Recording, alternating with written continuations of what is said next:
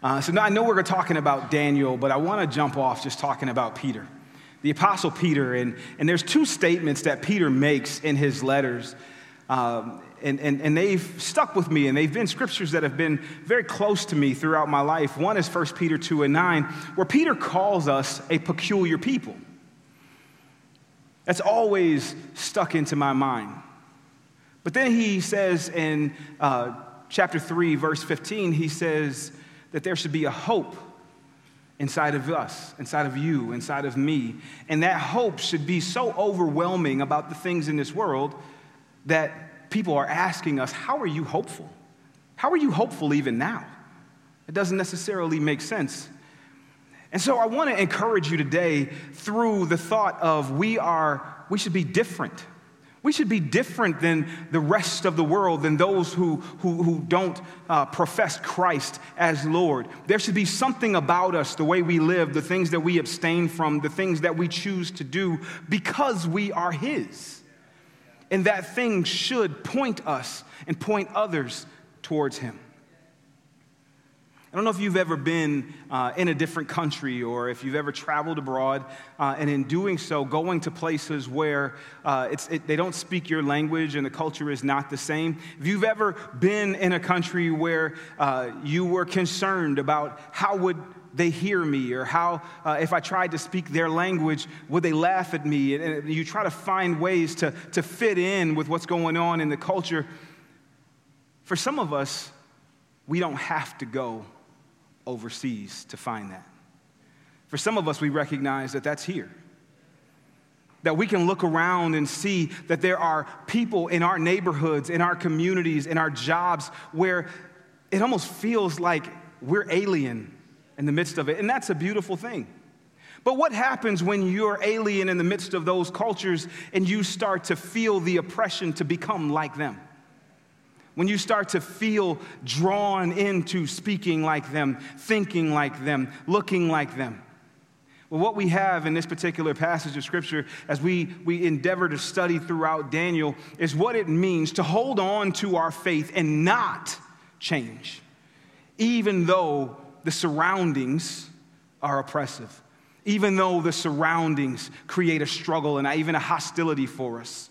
What happens when the culture around you is almost crushing you? Well, I would say this, that just like what we're going to read here, God is sovereign in the midst of our cultural circumstances.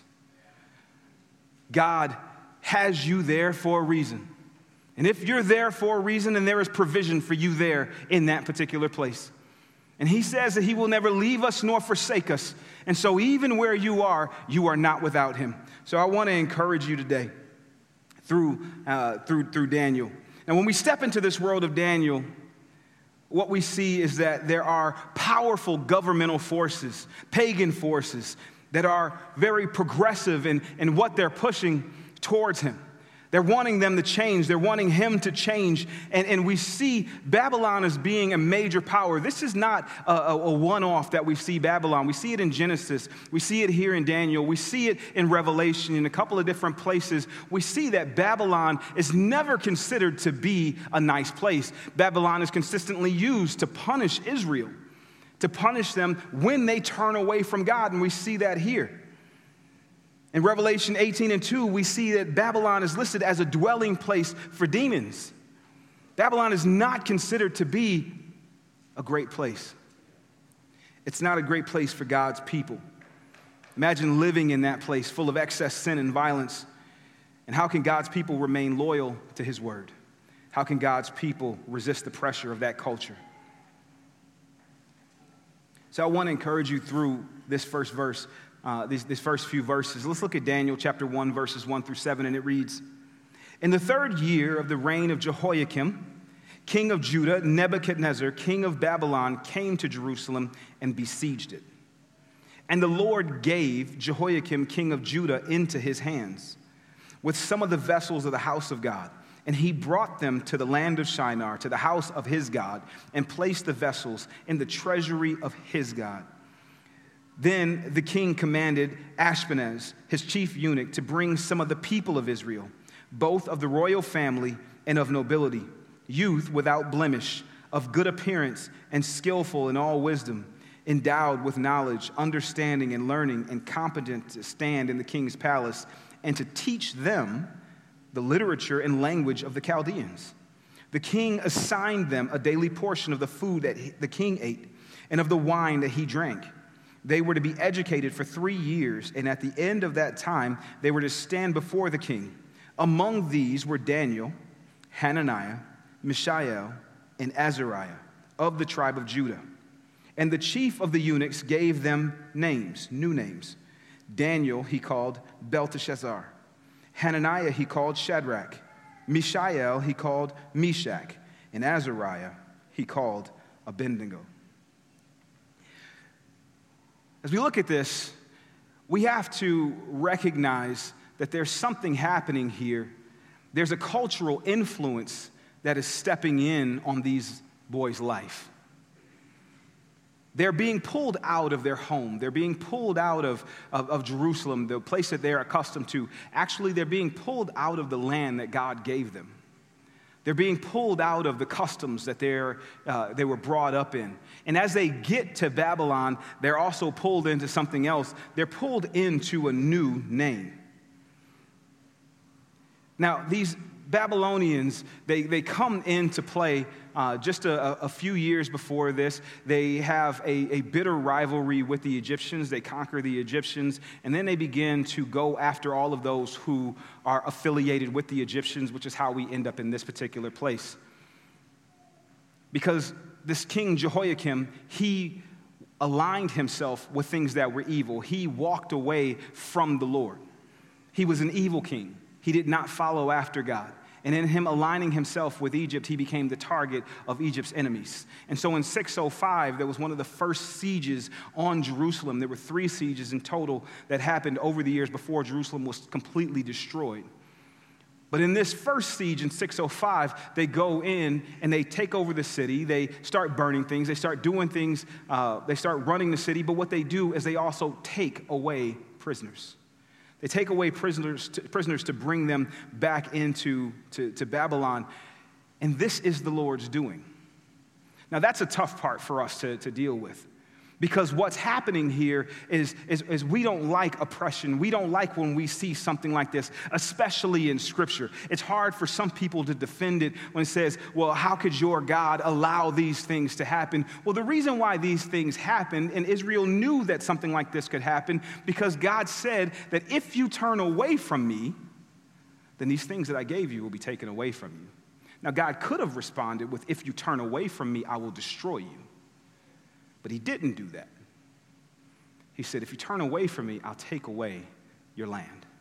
I'll take away your heritage until you remember me. Sometimes we go through a breaking and a crushing, and we find ourselves in tough situations because we have not honored the Lord.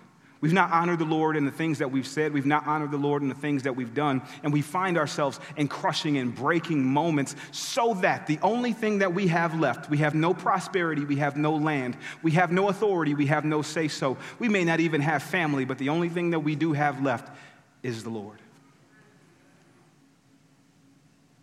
When we only have the Lord, what do? The same thing that Israel does consistently is to turn to him and to say, Lord, save me. Lord, save me. And so Israel is brought into this tough situation, this breaking situation, where all they have left is the Lord. These young men are going through this tough situation, and Daniel recognizes that it is the Lord. The Lord handed Jehoiakim into Nebuchadnezzar's hands. The Lord allowed for these things to happen. I want you to understand that there are bad things that happen to us and to this world, but part of the reason is because of our sin or someone else's sin that we experience the influence of. So Babylon was one of the nations that God used to punish Israel for their persistent rebellion and disobedience. Now, Israel is conquered and disgraced, and they're an exiled people. But this happens many times throughout history. This is actually a technique that is used quite consistently throughout history, where you conquer a people and then you begin to wash off their culture, wash off their heritage, so they have nothing to hold on to except whatever you give them. This has happened time and time again. But this is one of those things that happens in a very natural and earthly way, because this is not God's way. What the psalmist tells us is that the Lord has compassion upon the weak and the needy, and he saves the lives of the oppressed, and they are precious in his sight. And so the Lord does not look at going after those who are high and mighty and wealthy and those who are knowledgeable and taking them and the best of and leaving those who are marginalized to the edges. The Lord brings all of us in. That is his way. Man's way is to reject those that are on the margins. Man's way is to reject those who are not the intellectual highest. Though man's way is to look at the appearance and to say, that's what we desire. That's who we desire to lead us. Consider how we're about to go into an election season, and I want you to tune your ears to what is said about those who are being pushed up to be elected. And whatever level it is. Are we talking about godly things? Are we talking about those who are supporting, those who are loving and caring for those who are on the fringes and overlooked? Or are we talking about those who are the best and the brightest? Are we talking about those who are worthy of being in this particular place? So the king uses this education, this reworking of their education to try to make them more like him, to try to make them more Babylonian. He begins to pour into these things, but he strips away this particular cultural thing that it would almost seem like you can't strip away, which is someone's name. But what we read in the end of this, in verse 6 and 7, what we see is that there is a change here. And what happens is they change the names of these Hebrew boys from Daniel. He changes it. But I want to give you an understanding of what these names actually mean. Daniel means God is my judge. Hananiah means Yahweh has been gracious. Mishael means whose is what God is. Azariah means Yahweh has helped. But these Babylonians, they begin to change it and strip it away. And I'm not going to call you Daniel anymore. I'm going to call you Belteshazzar. I'm not going to call you Hananiah anymore. I'm going to call you Shadrach. Why? Because Belteshazzar has the name of my God in it. And it means that Bel will protect. Not Yahweh, but Bel will protect. Hananiah, who was called Shadrach, this new name, Shadrach, means Aku, inspires me. Aku was one of the Babylonian gods. Mishael, he called Meshach, which means belonging to Aku. So he's taking their heritage, he's taking their connection to the Lord in their names and in their identity, and he's changing it. The goal of this was to strip the exiles of their social, educational, and religious convictions and replace them with the ethics and the morals that are informed by the Babylonians. Does that happen in our day?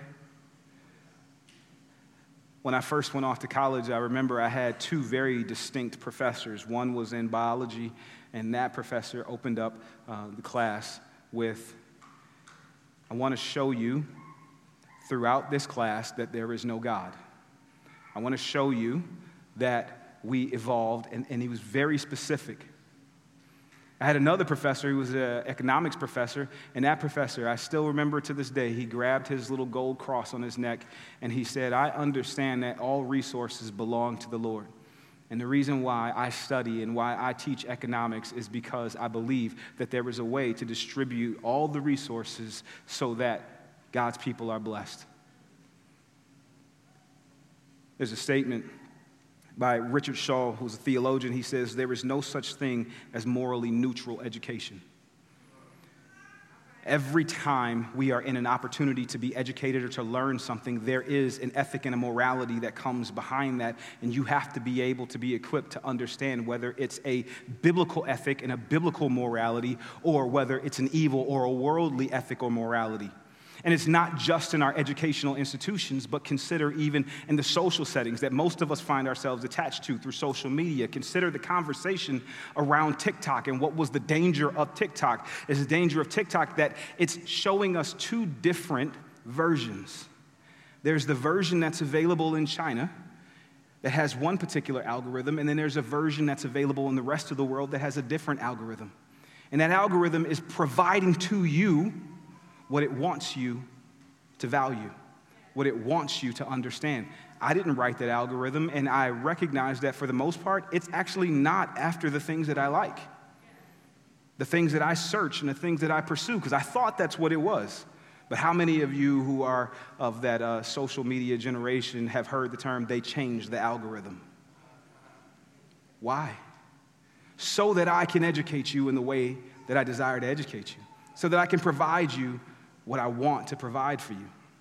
Without going too deep into that, maybe we could talk about that later. I'll switch over to Meta.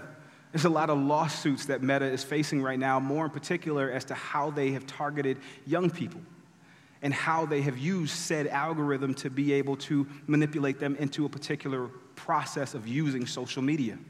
And so again, there is no morally neutral education, not even what seems to be not education. This is my relaxation. This is how I de-stress throughout my day. Well, you're being educated. You're being educated by the world. And I would encourage you to be able to find a way. It's easy for us to not be mindful or aware of the cultural influences that are seeking to shape us, but it's there.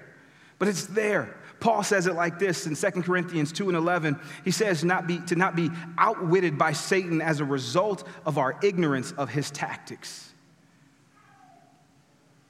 He's coming after us in a lot of different ways. And you got to know that you have an adversary. You have to know that you have an enemy. You're not just out there living your own life.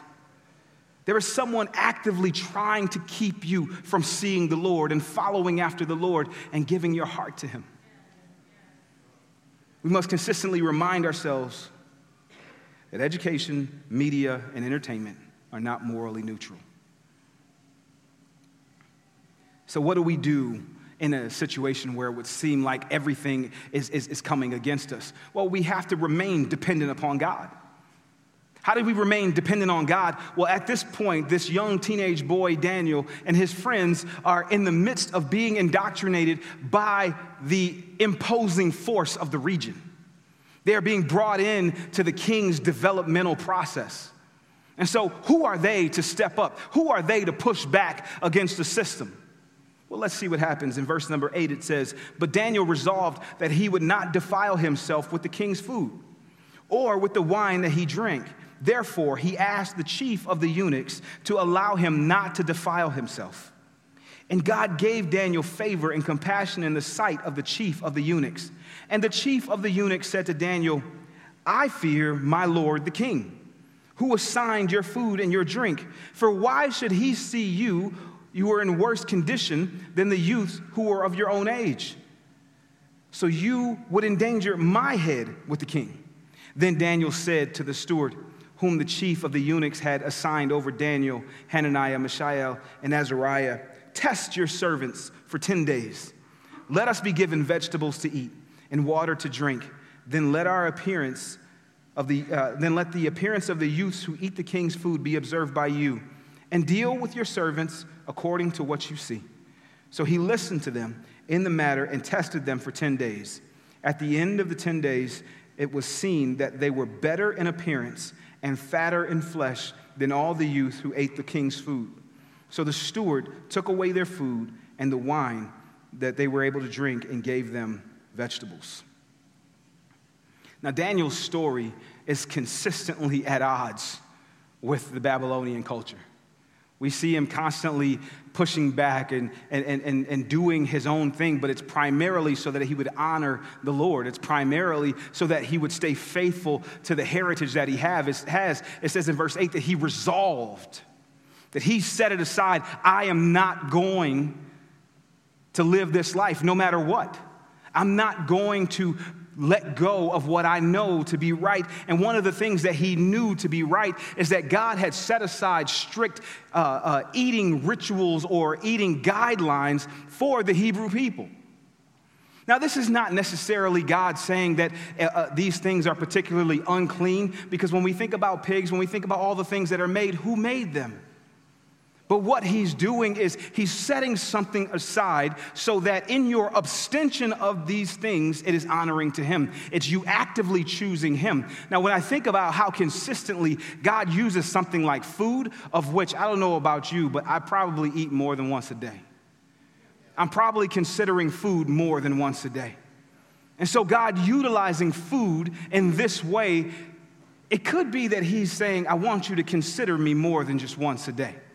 I want you to consider me more than just once a week. Think about even the prohibition that he set on Adam and Eve, that they could have all of the trees. They could eat from anything within the garden except this one tree that they could eat of. Think about it. He set it as a food prohibition.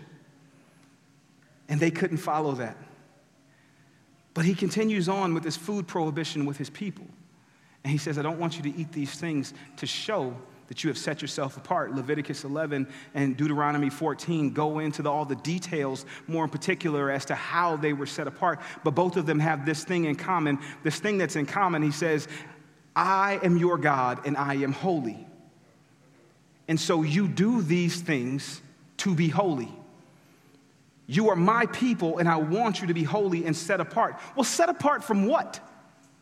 If we look like everything, if we do everything that everybody else does, if we eat everything that everybody else does, how are we set apart? How are we, like Peter said, peculiar?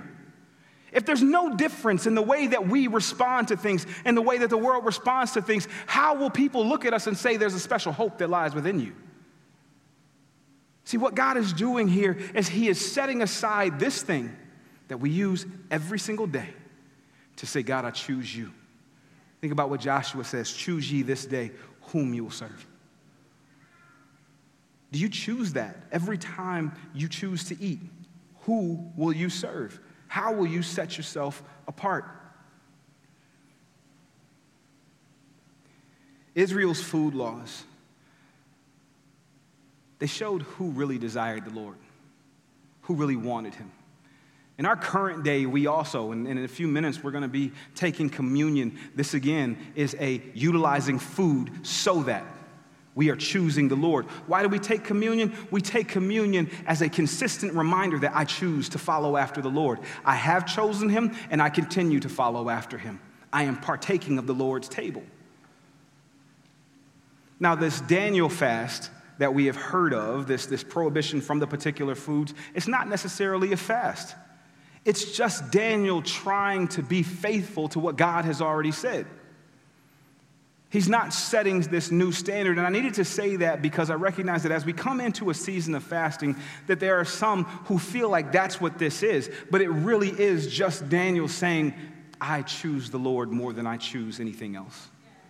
Now, I don't know what the smells or what anything was like in the Babylonian food spectrum, but I'm pretty sure it included a lot of the things that are not here. And there was a lot of temptation to go over there, to go and do those things, to eat those foods. Not sure how many of you vegetarians and vegans have walked into a place like Red Smoke or Slows and was like, that smells pretty good. There was a lot of temptation, and there's a lot of temptation in our worldly life, in our life, on your job, in your school, in your neighborhood. There's a lot of temptation to do things the way the world does. At this day and age, you would ask somebody, well, what does it mean to be married? And many people will say, well, it's just a piece of paper. It's just a piece of paper because culturally, that has what it's become for a lot of people. There is no real covenant and commitment into marriage. It's just, oh, that's just a piece of paper. But that's not biblically what God calls marriage. God calls marriage a uniting of two, taking two individuals and making them one, inseparable. But yet we have a mechanism here that allows for them to be separated, or at least legally separated. But something happens here, and I want you to understand the danger that's involved in Daniel pushing back. Yes, Daniel trusts the Lord. Yes, Daniel is living this life. But not the Ethiopian eunuch, but this eunuch here in Babylon, he says, I fear the Lord my king, because he recognized that if Daniel did not show himself to be healthy, to be well, not only would Daniel be in trouble, but those who cared for him would be in trouble. That's how real this situation is. Yet Daniel is pushing back. He's willing to say, I don't really care. I want to honor my God even in the face of death. This is the first time we see it, but it's not the last time. We're going to come back to this many times where Daniel and Mishael and Hananiah, these guys are making a choice that I don't care if you bring death to me, I still won't bow. Are we willing to have that kind of resolve within the culture that's around us? Within the culture that's around us that says that you can live any kind of way sexually, even though God says that there are some particular things that are sexually immoral. Are we willing to push back even on a job that says you have to work on this particular day that you have set aside? This is the Lord's day. I choose to honor the Lord in that. Are you willing to put some things on the line for your relationship with the Lord? Are you willing to push back as Daniel has pushed back? But what we see here is that God gives a consistent amount of wisdom and understanding. I mean, these are just teenage boys, and he gives him the boldness, but also the words to say, hey, steward, how about we try this? Give us 10 days. 10 days of doing things our way. And if things don't work out, then do what you want. He's negotiating his opportunity to serve the Lord there. God will give you the opportunity to respond in the right ways to those who are pushing back against you. You may feel overly passionate about something. You may feel like you're going to yell at somebody, or you're going to blow up at your boss if they come at you one more time that way. But God will give you wisdom. God will give you the right words. God will give you a calm spirit, even in the midst of struggle, in the midst of turmoil. God is allowing them to be able to have an understanding even beyond their own age. Daniel also didn't want credit for their appearance. He wanted everything to go towards God as he's shown that the Lord has done this thing where they are fatter, where they are in better condition than everybody else. What do we see? That Daniel is giving the credit to God. See, that's the other side. Once we get this biblical wisdom, once we get this godly wisdom, some of us turn and say, oh man, that was like the smartest thing that I ever did. But then we have to understand, well, where did we get that wisdom from? It came from the Lord. Well, what if we told our coworkers? What if we told our parents? What if we told our children, man, God has been faithful to allow me to raise you in this way. God has been faithful to allow me to recommend these things for our business. God has been faithful. Then they will ask about the hope that lies within you if we point it towards the Lord. And do some extraordinary things in extraordinary days. And people will say there must be an extraordinary God. As Christians living in a culture which is hostile to our faith, we'll be faced with very similar conflicts. So how do we survive these high-pressure moments? The only way we thrive is if we remain dependent on God. Dr. Charles Stanley, a lay preacher, he said like this: our job is to trust in God and to leave the consequences to him. Just trust him. Just trust him. Take this step. Daniel had no guarantees that if he just ate the vegetables, that he would be different. But he trusted in God that if I follow after your ways, that if I pursue what is holy, if I pursue what you said, then you will honor your promises and you will preserve us. And so they chose to do those things. Be faithful in trusting that God will provide a way. So as we will see throughout this study, Daniel, the Lord is the main character of the story. It's not actually Daniel. And Daniel is careful not to take this credit because he wants all the Jewish exiles and even his captors to know that it was the Lord who rescued, the Lord who preserved them. And so how do they continue on? They recognize that they were receiving divine favor by God. It was not their own. It was not because of the wisdom that they had. It was not because of the skill that they had learned. They were recognizing that it was by the divine power, the divine favor of God. Verses 17 through 21, it really all comes to a head right here. It says, as for these 4 youths, God gave them learning and skill in all literature and wisdom. God gave it to them. And Daniel had understanding in all visions and dreams. That's going to come into play in a few chapters. At the end of the time, when the king had commanded that they should be brought in, the chief of the eunuchs brought them before Nebuchadnezzar. And the king spoke with them. And among all of them none was found like Daniel, Hananiah, Mishael, and Azariah. Therefore, they stood before the king. And in every matter of wisdom and understanding about which the king inquired of them, he found them 10 times better than all of the magicians and enchanters that were in all his kingdom. And Daniel was there until the first year of King Cyrus. It's no guarantee that Nebuchadnezzar would have been pleased with them. But he was pleased. He sat with them. He asked them questions to understand. Did you learn? What do you know about us? How were you able to bring in this information? And they showed themselves to be exceptional. But it says that God gave. God gave them wisdom. In verse number 2, it also says that God gave. In verse number 9, it says that God gave. In verse number 17, it says that God gave. The Lord is the one who gives. The Lord is the one who will provide for whatever situation that you're in. I found myself, as I was preparing for this, consistently asking the Lord, Lord, give me wisdom, give me understanding. Because there are times where you are going after something and it feels like you're just beating your head against a wall. You can't find that breakthrough, and it's, God, just show me. It is the Lord who grants wisdom. It is the Lord who provides favor. He is sovereign over the nations. He is sovereign over history. He is sovereign over the lives of these boys. And it was the Lord's favor upon their lives that enabled them to stand before the king. This special place, and not be put to shame. So the Lord does a couple different things. He does 3 things here. First, he blesses them intellectually. He allows them to understand things that they shouldn't necessarily understand, to have wisdom beyond that. As we talked about last week, that wisdom pushes them even further, their knowledge and their understanding. They're able to actually know how and when to apply this knowledge. They're knowing who to talk to, how to talk to them, so that they're able to get the accomplishment or the will of the Lord accomplished. And thirdly, God blessed them supernaturally. God blessed them in a way that it was undeniable. Not only was it undeniable, it was unexplainable. This is not the way things should have gone. I don't know about you, but if you're eating vegetables consistently in water instead of wine, it doesn't make sense that you should be, as the scripture says, fatter.